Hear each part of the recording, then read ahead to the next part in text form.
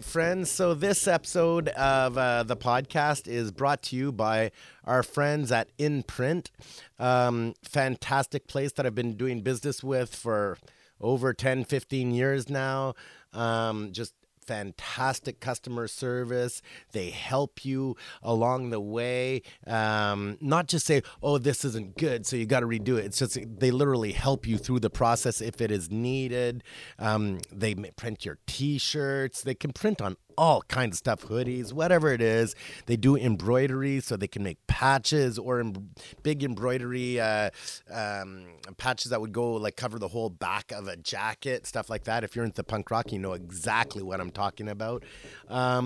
Fantastic place. They're in Montreal. Check it out at inprint.com. Absolutely fantastic. Tell them that you heard about them through K-Man Don't Know Shit and see what's what. So if you're in the Montreal area, they can even ship. Like I go on tour sometimes and I'll run out of, T-shirts halfway through the tour and they'll ship some, maybe it'll be to Vancouver and I'll pick another batch up there and keep the tour going. Just absolutely the best. Love them dearly. They have different types of ink you can choose from, whether it's vegan ink, which is like a new modern way. It's a soft colored ink that it feels fantastic and it's better for the environment. Or you can go with traditional style inks. They just have so many services and by far my favorite people to do business with. So check it out at inprint.com and tell them K-Man sent you. All right, let's get it on. Our guest today is Miss Katie O. Deep sea diving it is. Oh, K-Man don't know shit. Rolling. How you doing? Katie O is back in Montreal. Hello, everybody. It's funny how this is actually pretty much the topic is that you're back in Montreal on so many levels because I've known you now. I seem to have started almost every podcast with I've known you now for X amount of years, mostly through shows, and whether it's organizational or hanging out, with all our friends and all this kind of thing. And we got to hang out at Ska Festival this weekend coming. It was amazing. Yeah. It was Any so highlights great. for you? Well, for me, the biggest highlight was just the fact that when I found out that I could come back to visit, I was sort of given freedom with my dates, and I decided that it'd be a good idea to just come back for Ska Fest since I missed it last year for the first time ever. Yeah. And sort of making the decision to not tell anybody and be a little sneaky about it. You were sneaky. I was very sneaky. And it was so hard, trust me. I wanted to sure. scream it on top of the mountains. But no, I didn't tell anybody I was coming, and I just showed up at the door and was like, hey. And it was amazing seeing everybody. Honestly, it was like one of the most heartwarming things that I've... Yeah. Like, it was one of the best nights ever. I love it. It's so family and communal and all that kind of thing. When I say come back, of course, I mean coming back from Thailand. Yep. And we will get to Thailand because, like a lot of people in North America, I'm like, yeah, I know about Thailand. I've heard about Thailand. Do I really know anything about Thailand? No, I don't. Even if you showed me a map with no names of anything on it, would I even find it? 50-50 here. Yeah, that's fair. That's fair. Hey, I've never been one for geography, to be very honest with you. But fucks the going there for. I moved there on the fourth time that I visited. Mm-hmm. Okay, so you were there before. Yeah, I'd been there several times before. Yeah. I love the country. Honestly, it got to the point where every time I had time to take a holiday or go on vacation or do a travel or a backpack, I just ended up going back to Thailand every time. Mm-hmm. And people were like, "But you've been there. Why would you go back?" It's you can't describe it. There's just something so special about that country. The food, the people, the country itself. There's mountains, there's ocean, there's forest, there's city. It's really special. It's amazing. I've seen a lot of your pictures, Yeah. and they're absolutely mind-blowing. Thanks. When was the first time you went there? In 2009. In 2009, okay. Yeah, so so we're I talking was- 10 years ago. Yeah, I was quite young. It was my first big travel. I picked up a backpack and went off to Southeast Asia. And my plan was to travel for, originally it was 8 months. Mm-hmm. But as all plans go, sometimes they end up not quite coming to fruition. I ended up discovering a little island called Koh Tao. And it was on my radar, but when you travel, you meet people, you ask questions, they ask you questions, and the standards: where are you going, where you been, what do you want to do? Mm-hmm. I met these Irish guys in the Halong Bay in Vietnam, and they were like, where you want to go? And I was like, I want to learn how to dive in Koh Tao. And they were like, we have a family friend there that just opened a dive center. You should go check it out. So I actually met those people back in Koh Tao, and I was supposed to be there for about a week, and I ended up staying a month and a half and Stretching spending out, all of the money I had left for the rest of my 8 months in my 4th month. Mm-hmm. So I actually ended up just falling so deeply in love with Koh Tao that even though I came back and it took me 8 years to go back on holiday and go back to Thailand again for the second time. So many visitors. I love all these animals. Even though it took me a long time, it just kind of felt like home. And some of the people I met back then were still there, and the dive center was still in full force, and in fact had grown and expanded, and it just continued to steal my heart away. So you show up at this dive center. You don't know anybody at all. Did they speak English? Oh, yeah. Well, it was a Western-run dive center. Okay. So when you own a business in Thailand, you need to have a 51% Thai owner. However, a lot of these businesses, like dive centers, some hotels, some little bars, are Western-run. And actually, when I first walked in, the dive center was tiny back then, but I wandered into the actual reception of the dive center, and there's this tattooed Irish guy with no shirt falling asleep on a chair with his feet on the desk. I was like, excuse me, sorry. Anyway, I told him how I'd come across Koh Tao and how I had come across Sairee Cottage. And he was kind of like, well, it's a small place and we don't actually have any room right now. Because back then when you did a diving course, you got your accommodation included. When you say diving course, was that like you'd never dived? I'd never dove before. You never dove before. It was open water. It's the entry level course. Okay. But he was like, okay, you know what? And I was, well, actually, I kind of went like, oh, and I kind of Charlie Brown, like, na, na, na, na, na. Walked out of the place, and he kind of came after me and was like, you know what? I'm just gonna sort you out. I've got a bungalow across the road. Just stay in my bungalow. I'll sleep in the hammock in the dive center tonight, and tomorrow we'll sort you out with accommodation. Wow. And it was the first sort of instance of the welcoming nature of this place and the family sort of way that it goes. And it hasn't disappointed me. Like, it just keeps on getting better, in fact. Now, Thailand, as itself, is probably not that large of a place. Or educate me. Oh, yeah, you'd be surprised. It's actually quite big. I'm like I said, not geography buff. I can't tell you how many square kilometers it is, but I can tell you that if you go up to the north of Thailand and you want to go to Chiang Mai, which is a big city in the north of Thailand, but then you want to get back to the capital, oh, bless you, it takes roughly 12 hours to get from the north to the capital, which is around the center of the country.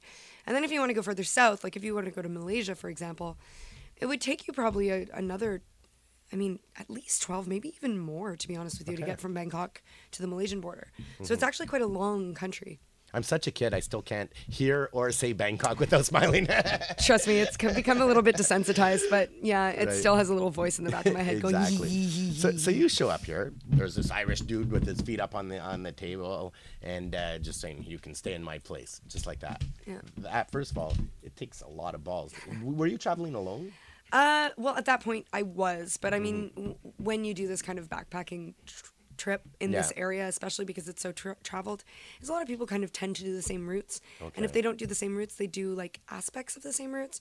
So, you meet somebody in one city, and then you realize that 2 weeks later you guys are going to be in the same city, even though you're going a different way. Right. So you kind of, like, come together and apart from people that you meet as you go. But yeah, I had left with a friend and it didn't work out between the two of us. We sort of had a big disagreement. It was classic traveling things, right? You either become way closer or way apart. There's no middle ground for traveling, I think, because probably the intensity of the experience at the same time, and you're flying off the seat of your pants a lot of the time, Oh, and also like just spending so much time with another human is like, I get along with people pretty well, but when you're in close quarters and you're taking buses and you're not sleeping well, and you're having a couple of drinks and all that too, tensions can run high eventually. Absolutely. Yeah. So you show up here, you spend the night in his bungalow, and then did you go diving the next day right away, or what got you in the water here is what I'm trying to get at. Well, I've always been a water baby. Okay. My mother was a very athletic woman, and she taught me to swim when I was very young, and I was a lifeguard when I was a teenager, and I've always,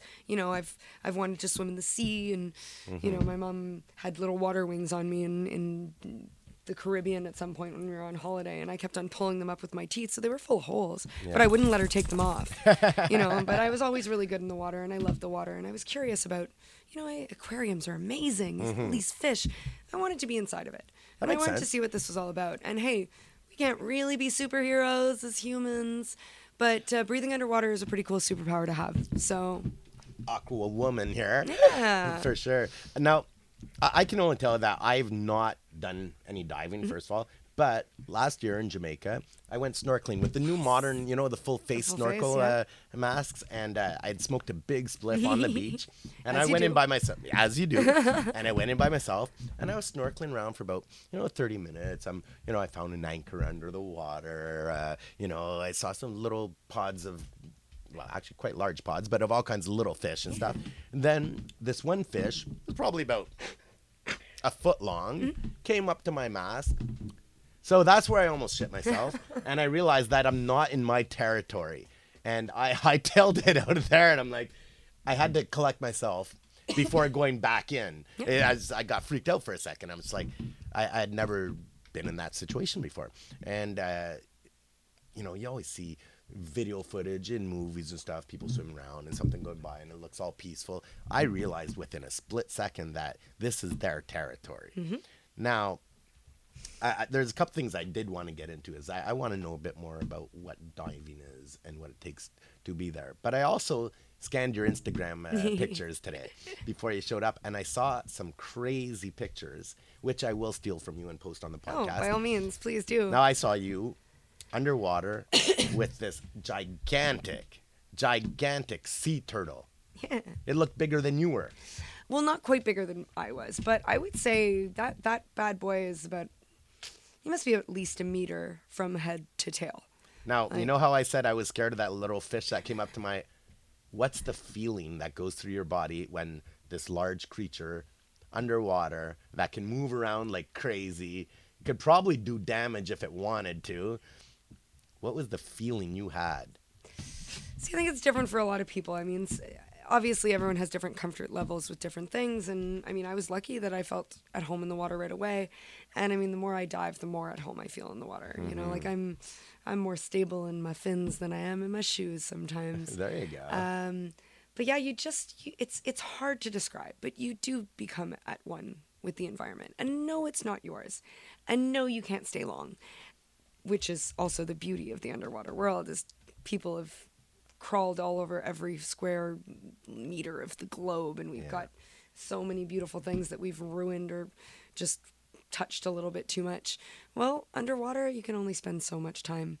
We've got a very, very temporary ticket to go and visit. Right, so we're definitely visitors there. Yeah, we're visitors, and that's beautiful. But when you start to understand the underwater world and you become more and more calm, actually animals do tend to get closer to you, and they kind of accept you as non-threatening. First of all, Did you feel like you guys were communicating at all? Like, I don't mean communicating by like signs, but I mean, if you were nervous, you'd probably be twitchy. That might push them away. Did you sense like any connection at all, or is he just like whatever?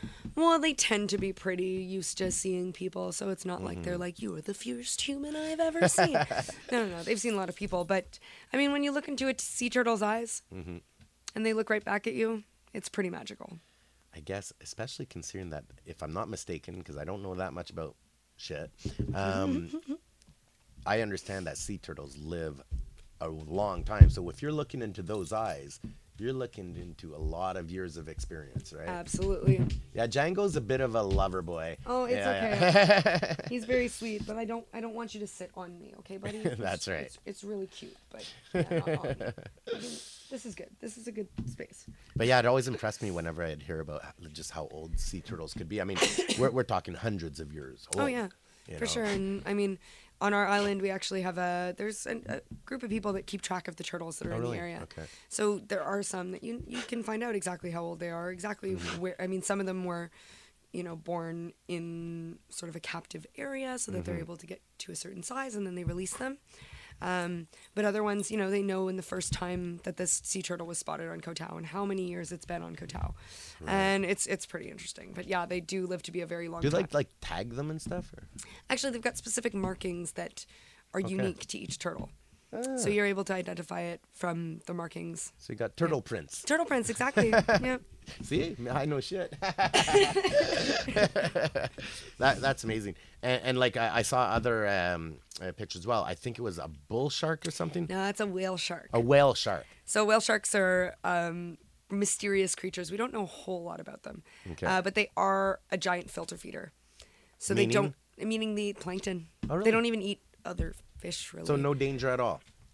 None. In fact, they're usually curious and really calm. And I mean, they're enormous creatures. Like Yeah. that particular one was probably about 5.5 meters. I'm gonna post that picture because when I saw that picture, I thought of like the cover of National Geographic.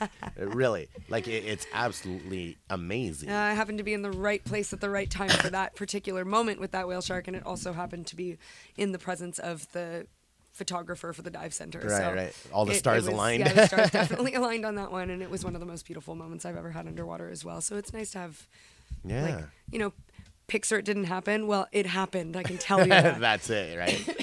But I mean, when we say huge, I mean we're talking what, 4 times the size of you or more? Like that thing looked massive. Yeah, like I said, about 5.5, maybe 6 meters. Okay. Enormous animal. Yeah. It was just so majestic. I literally just stared at it. I was blown away by it, and like I said, that one little fish that came up to my little snorkel mask in Jamaica, I felt not at ease. But I think a lot of that was because I don't have the knowledge as well. Like I don't know what could do damage, what couldn't. I didn't want to disturb it either, but it was actually just coming up to me. But like with the bull shark, you say it came up to you? The whale shark, yeah. The whale shark. Sorry, I keep saying bull shark. I don't know why. I was actually not like. They tend to be quite calm, and they'll like chill out in an area, and they do these like figure eights. So they stick around sometimes if people are calm and not chasing after them. Mm-hmm. And this one had been hanging around, so I got to this point where I wasn't like 100% paying attention to what was going on, and I just looked up and I was like, oh well, it's swimming straight for me. Isn't that nice? Okay, it's getting closer. Oh, okay, now it's really close. Excuse me. I'm really sorry. I picked up this wonderful cough and welcome sickness. to Canada, right? Airplanes are festering tubes of disease as well. So yeah, real fun. Sorry about that. One second. Anyway, basically your breath can affect your body position in the water quite a bit. Oh yeah. So I thought to myself, well, I'll just let it swim over me. So I exhaled and let all the air to my lungs, which made me sink a little bit. And it followed me. I was like, well, okay, maybe I'll try the opposite. What if I inhale and rise above it? It'll swim under me. No. Kept on chasing me. And I was sort of on my back and sort of making like frog kicks as strong as I could, because you're not supposed to touch these creatures either. No. They are a protected species.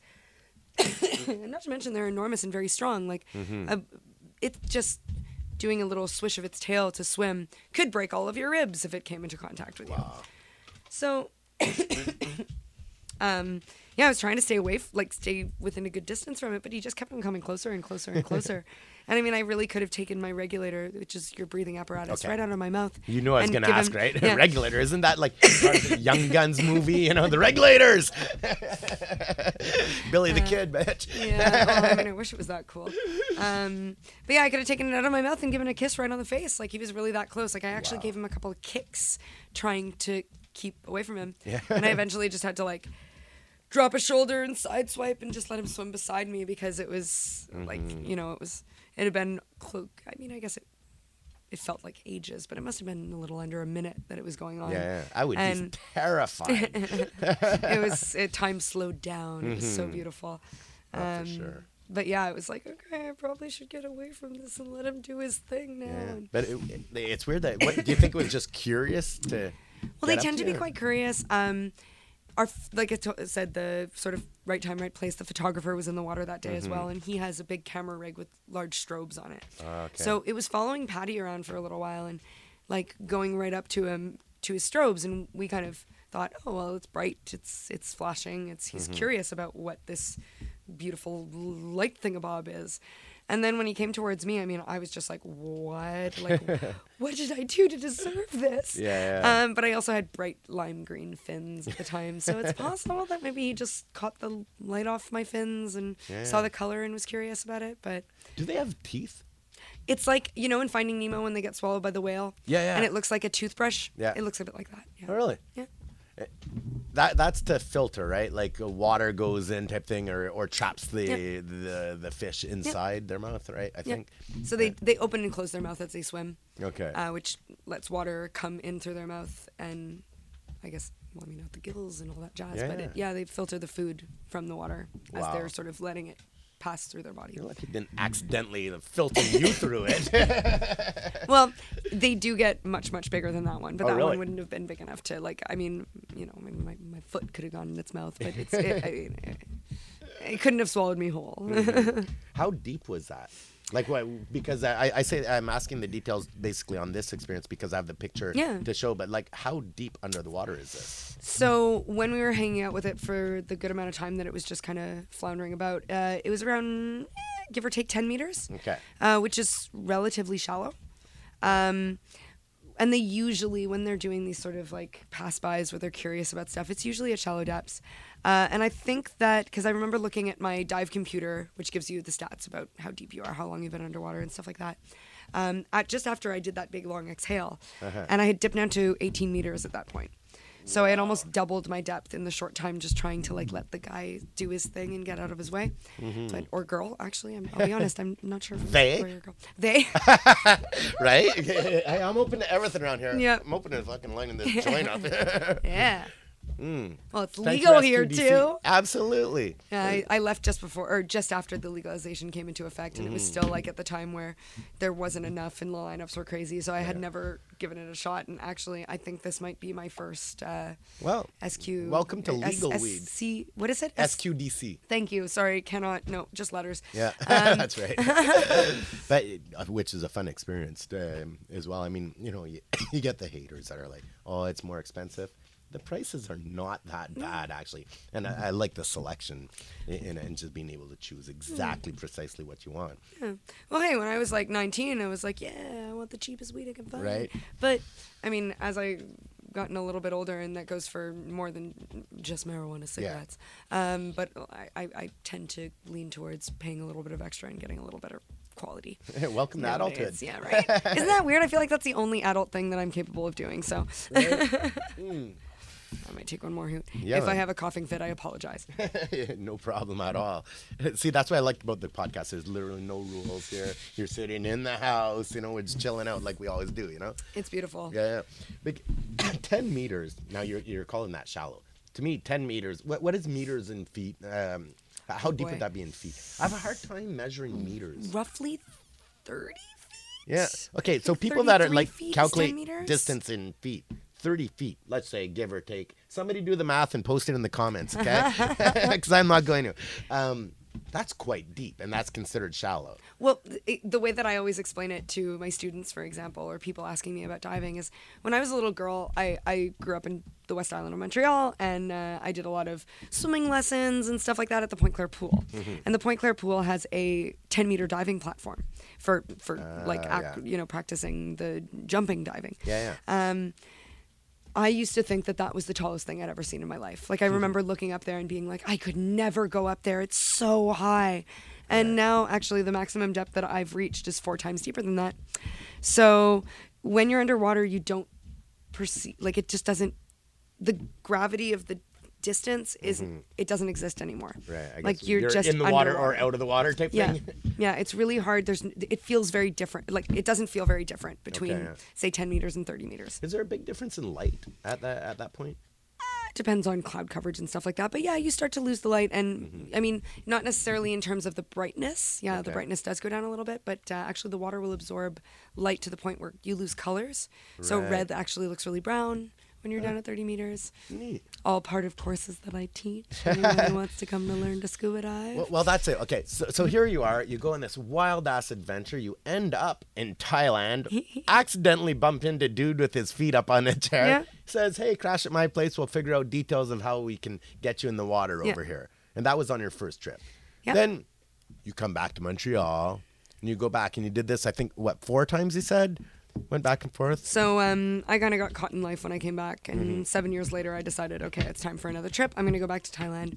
And I had a friend of mine at the time actually decide she wanted to come with me. So I got to go back to Thailand and see some areas that I hadn't seen before. Right. But make sure that I got back to Koh Tao and bring someone along with me. So when I was there, I was just a tourist again. You know, I was like, yay, I'm visiting Thailand. This is great. And she was going to do courses. So she did some courses, and I was just going to do what we call fun dives, which are just like going out to look for fish. It's not, it's just fun. And I sort of because I had known people that were still there from years before, you sort of get sucked into the local environment. And somebody eventually just said to me at one point, like, you got all these fun dive book. It's great that you're going to do fun dives, but why don't you just like do the next course? I was like, why don't I just do the next course? Right. Like, that does sound like a good idea. So I became a rescue diver at that point. So basically, Who were you rescuing? Well, you basically learn how to deal with problems Okay. in the water and under the water, whether scuba diving or snorkeling or whatever, but like panic divers, unconscious divers, things like that, which gives you a cool awareness of sort of So that would risk be me, the assessment. panic diver, and you'd be pulling my ass out. Not if I took you, K-Man. I There you promise you wouldn't be the panic diver. No, but if stuff does go wrong, I mean, it is, as much as it's a lazy sport, it is an extreme sport, and there are risks involved. So it's a cool sort of side of things to see how to deal with those problems should they arise. Right.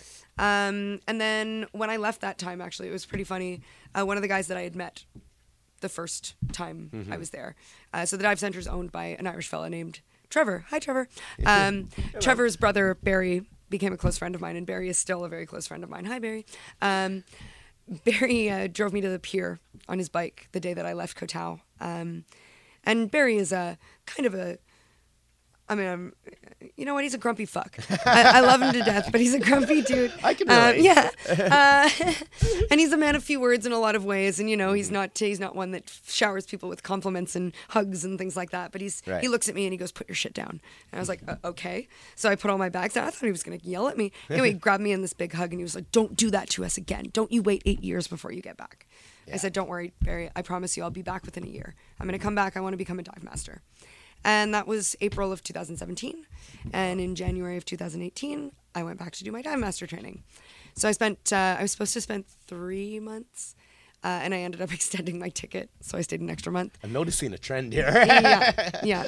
And actually, when I did come back, my mom was like, I really had a feeling, and I even said to your stepdad, I told him, like, I don't think she's coming back this time. Well, I had to come back.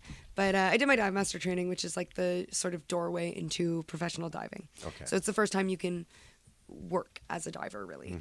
And basically you lead certified divers, help people refresh their skills if it's been a while since they haven't dove. It's like we're talking master diver here. It's actually, master diver is a different thing. Oh, okay. So a master diver is actually still recreational. A dive master is someone who works as a diver, who takes people diving. How intense is this course? Like, it sounds like it's a big deal here. Well, yes, there are definitely serious parts, and there are definitely a huge, like, you learn so much in this course. Right. Sweet spot, you can do it in 4 weeks. Sweet spot is about 6 to 8, though. Okay. And there's portions of the course, so there's a book that you need to read and answer questions and do an exam. And then there's, like, fitness sort of oriented tests involved. Right. And then there's some workshops that you do, so working on your navigation and things like that. I didn't think that navigation. I don't know why. I probably should have, but I didn't. Now that you say it, it makes perfect sense. But I didn't think of navigation being an issue. Navigating underwater is one of the hardest things to do. Honestly, as a dive professional, it was the biggest one and I'm still working on it. I'm not gonna lie. I still get lost. To find your way out of the water going up, or are you talking like east west? No, we're talking like you descend on a dive site and you need to swim around the dive site and find the spot that you started at. So how do you find the spot that you started at, basically? Which is a lot more complicated than it sounds when you're underwater, because you get turned around a lot more easily, and you have to rely a lot on things that you see. So I saw a coral that looked like a dick. I'm going to remember that dick coral. And then when you find the dick coral, you're like, great, that was not far from where I started. Fantastic. Yeah, put it in context. Hey, I just terms. met you at a big can of soup and 3 pigeons. This is true. I was confused, but then I saw it and was like, It just, if that sounds really weird to anybody, at Longueuil Metro in Montreal on the South Shore, there's this giant sculpture of pigeons and soup. Hello, Chai. Whenever a joint gets lit up, Chai arrives. And I have proof now. Smart kitty. Yeah. But yeah, so you take this course. Yeah. We're talking Yes, between 4 and 8 weeks, basically. Yeah. Okay. Yep. And hopefully you pass the course. Oh, yes. And it sounds like it's a pretty intense With course. flying colors. With flying colors. Yeah. What's the next thing? You go on to teaching? Well, see, this is the thing, is that teaching is a whole other certification. Okay. So when I finished my course, I actually stuck around Koh Tao for a little while longer, and I did do a little bit of work. Don't let the Thai government hear me say that. But I did do a little bit of work and got a little bit of experience and just kind of like did a little bit more. And then obviously I racked up a whole bunch of debt and had to come home and work. So I came home and I worked a last contract in my old job. And my every intention was to, put the money aside and plan out my year so that I could move to Koh Tao, but maybe do it in December or January.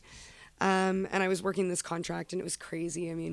80-hour weeks and stuff like that. So it was just absolutely exhausted and working like a crazy person. One morning I woke up to a message. Man, 9 to 5 sucks. Oh man, it took 5 to 9, 5 a.m. to 9 p.m. That was my kind of job back then. And like I said, the light at the end of the tunnel was there, but I was planning the time frame to be a little bit different than it worked out. But basically, I woke up one morning with a message from the owner of the dive center saying, like, get on the plane. Yeah. And I'm sure anyone who's listening that's, you're probably sick of hearing this story, but yeah, there you have it. How long of a flight is it to Thailand? Like from Montreal? So when I go, it usually entails a 14.5-hour flight and then a 6-hour flight. Jeez. Yeah, it's great. It's great fun. Yeah. Yeah. And it's not cheap. No. So it's not easy to get back and forth, that's for sure. No, it's not.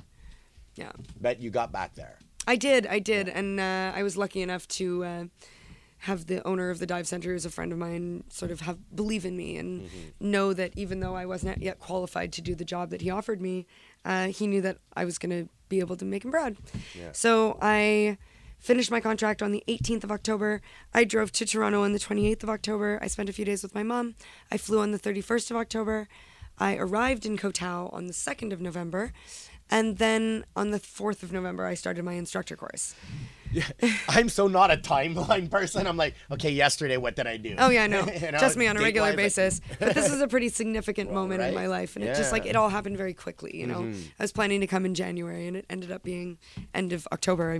I sold all my shit and changed all my cards and my addresses on my lunch breaks. It really sounds to me like you found your calling. Oh.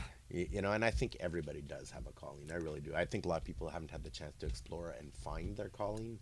But in your case, it was so obvious. Even to us, when you would come back, it was obvious that you weren't necessarily here. Like I had the feeling that you were visiting. Yeah. What I mean? So it did become that way. Along the way, you've made a switch. So you take this course. Now, I don't know, and I've never, like I said, I snorkeled on one trip in Jamaica. That's the most I've ever done. No, it's a great start. Obviously, you have tools, you have knowledge and experiences. Probably a whole bunch of other things that I didn't list right there. First of all, what are the tools? Like, what do you need to go deep sea diving 30 meters in the water? I know you need oxygen, so you have one of those tanks on your back. And I know now that you had Billy the Kid there in your mouth. That sounds very suggestive there. Sorry. Okay, man, what kind of show is this? Then again, you are the person that just, looks for the big dick to find your way out, right? Touche. Well, you need to be able to see. So you wear what we call a mask, which is very similar to, underwater version of ski goggles. Is it one of those modern masks that kind of magnify and curve? Because that was one thing that freaked me out with this modern snorkel thing. Well, those are a whole other story. Okay. Those full face masks. Yeah. But you can get all kinds of different kind of masks. A lot of people would prefer one that's closer to their face, a little bit more low profile. But yeah, you basically need to see, and as long as it fits your face comfortably and keeps the water out, and you can see. Well, that's the point of that one. And then you would need a pair of fins on your feet, so a way to propel yourself because you're carrying gear. Right. Yeah, I guess. I've never even used fins, but I do understand the concept that there's weight, and when you're deep in the water, gravity is different and all that kind of jazz. So it probably you need that extra push, right? Yeah, well, there's a lot of things that are very confusing, sort of counterintuitive about diving, in that you wear all this shit because you want to float. Because at the surface, the floatier you are, the easier it is. We're lazy as divers. Right. And it's safer, also, by the way. Safety first.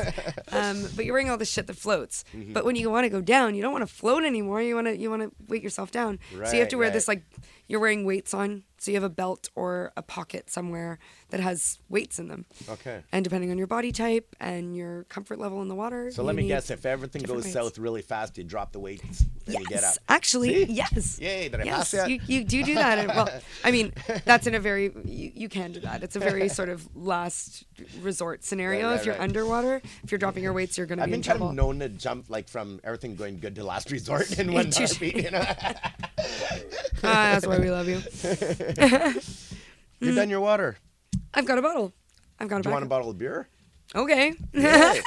Let me hit the beer pitch. For sure. Django will keep you company for 1 second. Oh, Django. He's the so star of this handsome. show. He's got a very cute little bandana. I guess he's been groomed lately. And it's looks like it's Halloween themed. It's orange. It's got little bats on it and a little ghost. It's very cute. Definitely a spoiled poodle. Hi, buddy. Yes, I know. You have a beautiful bone. Oh, Yay. Whoops. I'm not cool. There we go. Cool again. thank you Mademoiselle. very much. Great fun. Cheers. Cheers. Welcome Thanks. back to Montreal. Thank you so much. It's so nice to be back. Mm-hmm. Okay. So now we have to see. We have to be able to propel ourselves. So we have the fins. We got the goggles. We have weights because we want to go down. We have a tank. Yeah. A tank is that like one tank or is it multiple tanks all mixed together? That depends on the kind of diving you're doing. But Okay. when you're talking like, if you came to Koh Tao tomorrow and said, Katie, I want to try diving, I would give you one tank. And you wear like it's a kind of a jacket Right. that has basically a balloon inside of it. It's called a BCD or a buoyancy compensation device. You strap the tank to this BCD, and then you obviously need to be able to get the compressed air out of the tank in the right pressure for you to be able to breathe it. Right. So there's a thing that we call a regulator. That's the regulator. Yes. All right, cool. So Now it screws onto the tank, and then it Okay. has hoses. So you've got multiple hoses? multiple hoses. One of them will have an air gauge that tells you how much air is inside of the tank. Okay. One of them will attach to the jacket and allow you to put air into the jacket from the tank Why the air into the jacket? because you want to float at the surface. Okay. So you fill it up when you're at the surface. And then when you're actually diving, so, I mean, if you had no air in it and you had your weights on, when you're going down, you're going to sink to the bottom. Right. Negatively buoyant. But when you're diving, you want to be what we call neutrally buoyant, which is the flying thing. Okay, I can understand that. Yeah. So it's basically the balance between the air and the weight you're carrying. Basically, Exactly. Right? All right. Yeah. Now- And then the last two hoses are the Yeah. ones that you breathe from. So you have a primary regulator, which is the one you use all the time, and then you have a backup one. So if something goes wrong with that one, you have a second one. Where does the air you blow out go? Bubbles. Bubbles. Bubbles. It's very nice. It's very beautiful. Yeah, okay, that makes sense. So now I can get a general picture in my head. Like, I mean, I've seen pictures and stuff that I Mm-hmm. Yeah. really, like, you know, to hear you describe it, it makes a lot more sense already. You said there's some difference between 1 and 2 tanks, or is it just more air? Well, see, that's a whole other thing. Is normally when you're doing recreational diving, which is, again, if you came tomorrow and decided you wanted to try it, you'd be doing a recreational form of diving. Right. Is recreational limits are 40 meters. Okay. And that's with training and whatnot. But you can use air when you're using 40 meters. So the same 21% oxygen, 79% nitrogen that we breathe in the air right now would be compressed. I like the 21%. It's 21 point, no. But yeah, it's you have the same air that you would breathe on the surface, but they compress it and put it into a tank. Okay. So you can play with that percentage. And then when you want to go deeper, you can actually add other gases into the mix. What other gases? They mostly use helium. So you'd be using what we call a trimix. This so there's helium three. is obviously not to talk funny. No, it's to sort of balance out. I mean, this is very complicated diving. Like I don't even teach this form of diving no? really. Okay. This is just like based on sort of knowledge that I've acquired in books that I've read, and you know when you understand decompression theory. But basically, in order to make gas levels safe for you to be able to go deeper, you need to mix in different blends. Oh, all right. Yeah. See, that whole concept of like, you know, depth having an effect on you. I mean, like I'm obsessed with submarine movies. I think I've seen almost every submarine movie, and you know, we all understand that when they go too deep, and you know, pipes are starting to crack, and it's getting squished, and there's pressure, and it squeezes down you. we understand that concept, but like I don't know much about like when do changes begin to occur. Like you're saying recreational diving 40 meters. I take it after 40 meters, shit starts to change. Yeah, big time, big time. Yeah.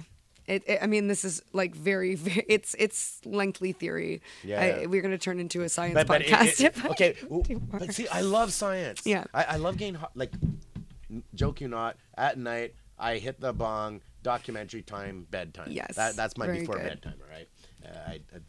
Yeah. All the Well, time. but also keep in mind with these sorts of subjects as well, like I am a recreational diver. Mm-hmm. I am interested in technical diving, but I'm not a technical diver yet. I have not done these courses. I've just acquired knowledge from curiosity and speaking Yeah. to friends that do Basically, this what kind of I'm stuff. really getting at though is like, how deep can you go before you get squished? You wouldn't really get squished. But I think, what was it? I looked this up recently. The world record for the deepest dive is something to the tunes of, is it 318 or 380? Whoa. Okay, either meters. Meters, yeah. or. That's insane. Yeah. Wow. Yeah, you can go. You can go down there, but Yeah. obviously shit gets real complicated. Real complicated. Okay, so within the 40 meter zone, what do we have going on in there? I mean, like as far as marine life, like where you're diving, first of all, is it like, do you see the bottom? Like, is it sandy or? It depends on where you are, but yeah, the Gulf of Thailand is actually a very shallow body of water. Oh, really? So we don't go, it doesn't get much deep. It doesn't get very deep. Yeah. So our deepest dive sites that we go to on a regular basis, the bottoms would be somewhere around, somewhere in the 20 to 30 range, let's say. Right. And sometimes you'd have to go off. And within that range, that's deep enough for a bull to whale swim shark. by. Why do I keep going back to bulls? It's because I grew up would on a love farm, to all see a right? bull shark, trust me, Right. but that's a whole different, that's an actual Stay predatory away from the sharks. pelagic shark. Stay away from the sharks. We want you to come back. I know there's hardly any attacks and all the. You have stay more away from the chances sharks. of getting hit in the head by a coconut and it killing you. Yeah, but than I'm not always being underneath the killed by a coconut shark. tree either, am I? Sharks answer are to that. misunderstood. They're I beautiful creatures. hear you. I still am gonna stay far away from them. That's Sharp fair. little That is shark totally teeth fair. and stuff. But yeah, like within this zone, I guess you'd call it, or depth. But I mean, you're seeing like crazy stuff already. Well, I mean, I get to see beautiful fish all Yeah. of the time, and I'm not gonna lie to you. Koh Tao it's a comfortable, beautiful place to dive. We have nice coral, we have nice fish, but So you have live coral reef there. oh yeah, of course. Oh wow. But the thing is that like, you know, you talk to people that have been diving in Indonesia, for example, and they're like, I Right. saw mola and manta rays and sharks, and there's no sharks around Koh Tao at the dive sites. At Good. least, I mean, I can't really say none, but Yeah. I mean, I've heard of small sharks at night at certain dive sites, Yeah. and you can snorkel with baby sharks. No, you can't. Sorry, you can't sorry, snorkel with every sharks. time. But yeah, I just find that shit. It's crazy. Yeah. You know. But the average stuff that we're getting, like we're getting loads of coral dwelling fish. So like you get like little fish that just hug the rocks and the coral, and they're Yeah. like it's like snow, but they're like little tiny fish everywhere. That's awesome. And then we get various other kinds of fish. We get blue spotted ribbon tail rays, which are a beautiful brownish looking ray with electric blue spots on it. Wait, Ray. Like a stingray? Yeah. Yeah. Isn't that what killed Steve Irwin? I think it was. Right? Yeah. Am with I crazy? Yeah. I think so. I think that's what got him. Well, I mean, it wouldn't be that particular kind of ray. I mean, right. But Are they dangerous? The other kinds? well, I mean, so they have barbs in their tail a lot of the time. So I mean, if you Because really I pissed it think off- a goldfish could probably take me on. come on, just jump down your throat and choke you. Right? Exactly. They'll find a way. No, but like a ray, do you want to get close to them? I mean, general rules is we don't touch anything. You're right. We don't touch fish. We don't touch coral. We don't touch anything because Mm-hmm. it's we're in their zone. Yeah. You're a great visitor. You're a great guest. Oh. Yeah, come in, don't mess anything up, leave it the way it is, Exactly. and get out, right? Leave only bubbles, Mm-hmm. just to be cheesy. But I mean, you can get close to these animals within reason, Mm-hmm. obviously. But a lot of different kinds of fish are just like, they just want to be left alone. You know, Yeah. like they don't want to be approached. And they're afraid of you, to be quite frank. So they'll swim away. If you start swimming up to a stingray and trying to poke it, it's going to swim away. Except for the It's one not that got gonna stick Steve Irwin. around. He's like, fuck you, dude. You're not mean- sticking your thumb in my ass. Well, yeah, well, he was Steve, I don't know. He was probably cuddling the thing. Because wasn't that a South Park thing where he was running around trying to stick his thumb up? Oh, I wouldn't put it past them at all. I think so. I can't remember it correctly, but something like that. You know, like I do think it's really cool. It was one of my questions, you know, about, you know, when right at the start of the podcast, I was talking about how I noticed right away I'm in their territory, and it's beautiful territory. It is. And I think it's really cool, like to hear, like right off, you know, one of our rules is, you know, we've got to be respectful for their territory. Yeah. People are gonna, or well, first of all, for them to flourish and Yeah. do well, but. That's absolutely incredible. I saw the picture of the ray, by the way, as well. Yeah, they're beautiful. Yeah, it's pretty great. It's Yeah. crazy. I'm like, I wouldn't want to get near one of those Well, at all. they're pretty small. They're not that big. They're like, most of them are about the size of a dinner plate. Yeah. So it's not like, we're not talking meters and meters. This is like little guys. Okay, cool. Yeah. So now you got into teaching. I did. Finally, this is where we're arriving. Now you're teaching. Now you get to deal with the panic people. Yeah. Usually try and sort that out before it gets to the So point of what? panic, It's but- basically usually tourists, I imagine, that show up there, and then you take them out. Well, it's a spot that a lot of people go to learn how to scuba dive. Okay. Not only is it relatively inexpensive in Koh Tao to learn, but the conditions are very favorable to new divers. Right. Calm waters, not a lot of current. It's usually, I mean, depending on the time of year, obviously, if you come in the middle of monsoon, it's not going to be good visibility. But we usually get really nice visibility. Like, you can get 20 meters, 20, 30 meters in the wow. best of the times. Yeah, it's just like a really beautiful place to go diving and to learn. How do you like the teaching aspect of it, though? I love it. Yeah, I was telling a friend today, actually, that I didn't realize how much I was going to like it, but I've never felt more, like, in my element. I've never felt like something that I've done has been so fitting, you know, and especially, like, I get paid to go scuba diving, guys. Fantastic. What did I do? Yeah, Like, that's I really lucked out. freaking cool, girl. Yeah, it's really cool. It really is. I Yeah. mean, I don't know many people that just say, you know, screw all this noise. It's cold in Canada. Fuck you and your freezing rain. I'm outie. I'm going to go swim with these giant fishes. And, you know, to be able to continue doing that, pass on my knowledge to someone else and get them doing it as well. Yeah. You know? You were saying when you took the course, and I'm very curious, you know, all those, you know, you had to learn how to deal with a situation that could go wrong. First of all, what could go wrong? See, I like to know how this could go south, you know? Well, I mean, there's a whole host of different things. I mean, obviously, someone could have a heart attack in the water or a stroke or So medical condition. medical conditions. Someone could get really tired and just like need a hand, you know? Right. Someone could So panic I properly. didn't even think of the whole, you got to be in shape to do this as well, especially if you're swimming around for a long You time. don't need to be Michael Phelps. Trust me. It's all right. Like, Was he the guy that got busted smoking all kinds of weed? did he? I have no idea. Keep in I mind- shouldn't start any rumors if that's not true. Oh, no, I'm thinking the bike guy, the biking guy. I'm not sure. I don't know either. Cheers to him, though. Yeah. The biking guy. Mm-hmm. Yeah. All right, so you had to learn, like, you know, how to deal with these situations. When you're teaching, has it happened that somebody panicked or equipment went bad or anything like that? Oh, absolutely. Oh, really? I mean, this stuff does happen, and when you do a lot of diving, you have more chances of it happening. Yeah. Like, the track record for diving is pretty good. Not a lot of bad things happen on the grand scheme of things, considering how many dives are being done every single day all over Right. the world. But yeah, the more you dive, the more chances you have of something Isn't that going like slightly the awry. whole thing about being a trucker as well? You know, if you spend that many hours on a highway, you're Yeah. going to see more shit, right? Exactly. But I mean, I've been lucky. I've had very, very minor panics, and everyone was always safe, and everything was always fine, and no one got injured. But you know, I've had a couple of students maybe not really want to finish the course, and Yeah. you know, you give them some time, and Some people hope get that they freaked wanna out come- along the way. And Some people get freaked out. Some Yeah. people drop out. It happens.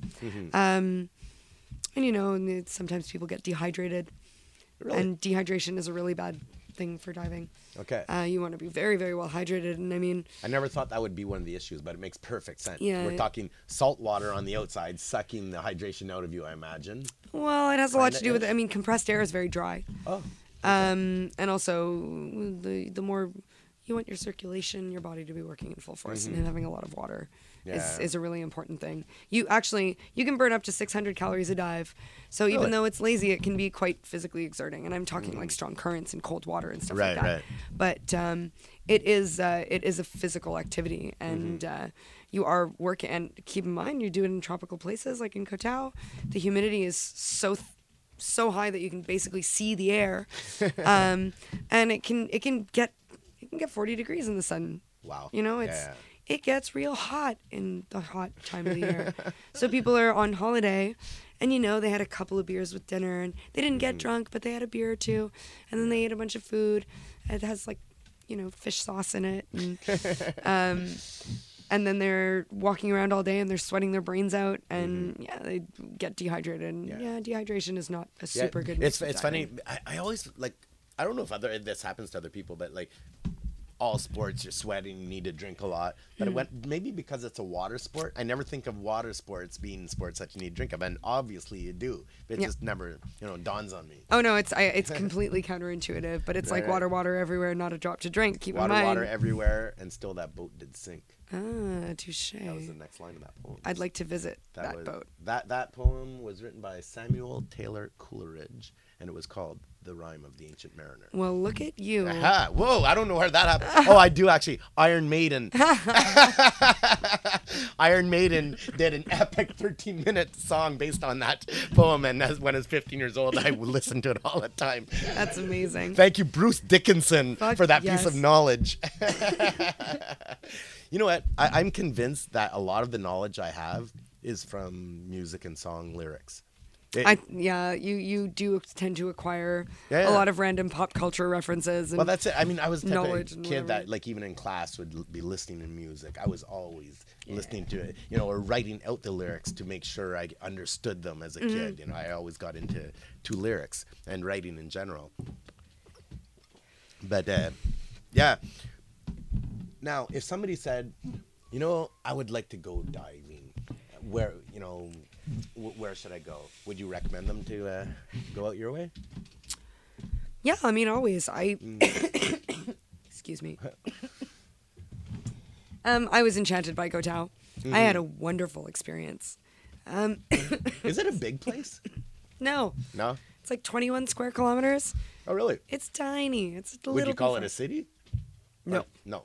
No, See, I really have no absolutely idea. not. No, it's definitely not a city. It's like, I mean, it's like a tropical Van Cleek hill. No, It always comes back to Van Cleek Yeah, Hill. I know. We talked about it on an who was I talking with? With Val, actually, on the Valerie, last yeah, for episode. sure. Yeah. Yeah. But it's really, really, really, really small. Like some people will say to me, "Oh, we're gonna rent a motorbike and drive around the island." I was like, "Cool. Like, what's your time frame?" And they're like, "We're gonna go the whole day." And I'm like, "You're literally gonna be able to drive back and forth on the one road about 35 times if you're spending the whole day. Like, Right. you could literally stop at every single store on the island, and you still don't need a whole day to do that." Wow. It sounds absolutely beautiful. What language is everybody speaking? Well, I mean, Sit down, son. well, it is in Thailand, so yes, there is Thai. Yeah. But there are a lot of Burmese workers. So Burmese dialects are very numerous and all very different. So some of the boys are from different areas of Burma. Right. And like two of them will be from a sort of similar area, but the other one's so far away that they have a hard time sometimes communicating with each other, Really? even though they're from the Oh, same wow. country. They obviously they figure it out. But Yeah. and then there is a very large tourist or just foreigner community. So I mean, English obviously, but there's French, there's Spanish, there's German, there's Dutch, there's Wow. Chinese, there's Korean, there's Japanese, there's So everybody's hanging out literally here. it's very, very, very multicultural. Really? Like my dive center, we've got there's an Irish guy, there's a Dutch guy, there's two Swiss, there's an Aussie girl, two from the UK, one from the States, two from Canada, And who am I missing? Oh, sorry, 3 from the UK. Yeah. That's wild though. I said I never heard of this place before. I never did. Oh, really? Yeah. But except through you. Yeah. You know, what about food wise? What are we eating over there? Well, again, See how I'm already like, you know, you're peeking a little thing here going on here. I'm very excited about food all of the time. And one of the big motivators towards going to Thailand initially was that I love the food. And I love Thai food. I eat a lot of Thai food. There are some really cool little spots. And I mean, my favorite restaurant looks like a cafeteria. Yeah. Plastic tables and chairs. And the menu has pictures. That's not at all what I thought you would say. No, this place is like so... I mean, I love it, but it doesn't look like much, you know? But the food is so good and it's so inexpensive. But there is a lot of, like I said, foreigners that live there. So you can get a good pizza. You can get sushi. Cool. You can get Mexican food. Let's say your buddy says, hey, my grandma wants us to, you know, to go eat at her place. And she's on the inland, you know, in the middle of the island, away from the tourists and the beaches and stuff like this. What's she making for supper? Oh boy, it depends on where you are in Thailand. I guess work with me. Southern, it'd probably be a curry. Oh yeah. Yeah, okay. Like a mussel curry or no meat, seafood. Probably meat, chicken, most likely, or pork. Yeah. I like it all. Oh, I love food. Rice. No. All right, so food is awesome. The diving is amazing. You're gonna teach them. Where are you staying? I have a tiny little wooden bungalow. It's so wonderful. Aww. It's, I mean, it doesn't have AC. It didn't have hot water. I got a hot water heater, but I've only turned it on maybe a dozen times. It's a bedroom with a fan over the bed and a little bathroom and a kitchen, and I'm putting this in quotations. Yeah. It's basically a sink contraption and a fridge and a shelf. I have cooking things that I've been meaning to put together, but I've been a little busy, so I still haven't sort of figured out the cooktop part. And then a little balcony, but it's just a little square, and I love it. I love it so much. I live just across the main road from the I don't want to say resort, but the dive center and hotel. How is it for, like, you know, things like bugs or snakes that want to eat you and rats and all that kind of thing? Like, you know, because, like, when I go places sometimes, I end up, you know, in places that sound exactly like you're describing right now. And, like, you know, I woke up one night with, you know, a rat in the ground, you know. We killed it accidentally in our sleep. Oh, boy. Yeah, it was just hanging off the end of the bed. God. It was awful. I probably had some murder dream or something, you know. But it was just at the end, like, by my feet at the end of the bed. Oh, my God. Yeah. But, yeah. That, like, you know, because I always say, you know, I was asked recently, you know, are you interested in going to tour in Australia? Like, hell no. Everything wants to kill you over there. Yeah. Well, there's definitely all of the above that you just mentioned. Right. Like, there are bugs, there are snakes, there are rats, there are lizards, there are loads of cats and dogs. Well, that's good because they'll take care of them. It depends on the cat or the dog. They're some of losing them, the battle. yes. Some of them, very lazy. Right. I mean, if you were a dog and you lived on an island, you played on the beach all day and people fed you. Yeah, I guess. Think you'd be chasing rats? No. You fuck all that shit. Leave that for the cats. The cats do the same thing. Actually. Right. Yeah. So they're, because, like, obviously you're in nature. You know, I mean, you're talking about a small town and stuff like that. Because I wonder, like, growing up on a farm here in Canada, I wonder what it's like growing up on a farm over there, you know, like, well, you know, is it the same? Is it radically different? You know, like, I wonder, do they have cows and stuff like that?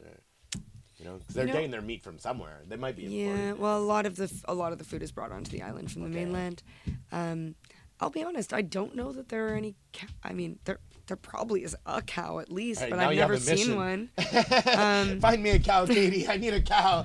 Well, like I said, 21 square kilometers. It's really little, and a lot of the island is like mountain. Yeah, so you're definitely not gonna have too many of them. That's for sure. Well, there's loads of chickens. Let me tell you, there are shit tons Side of of chickens. the road. Oh, everywhere. The people next door to the sort of area that Sairi Cottage has, where my bungalow is, this man just loves chickens. Yeah. He's got shit tons of them. And I've been told, and I've never seen it, but I've been told that he has a chicken gym.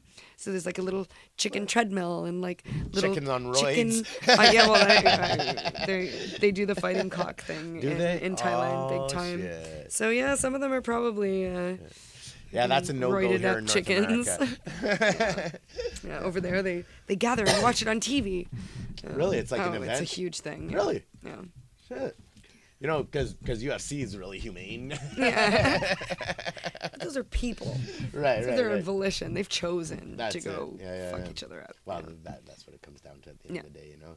But man, just hearing you talk about like your love for this place, like I would love to one day head down there. Dude, you would absolutely Yeah, adore it. yeah. You should totally come. It would be absolutely amazing. Hmm. You're planning on leaving town soon, I take it. Yeah, I am going back. Well, my mom lives in just outside of Toronto, so I'm gonna go on Monday, which is the 28th. Back 28th, yeah. Back to Toronto. Spend some time Yeah. with my mom and my grandmother and my dad, And back to the diving. and then on the 6th of November I go back to the diving. Yeah. Well, Katie, thanks for sharing a bit with me because, like, I really obviously did not know anything about diving, and I just want to say, cheers, girl. It's good to have Cheers you back. to you. Thank you so And, much for having me. It was a lot of fun, man. Really, what an experience. It's just absolutely so cool, and I learned something today. So, K-Man's learning shit. Yeah. We're done. Mm. Fantastic. Oh, K-Man don't know shit.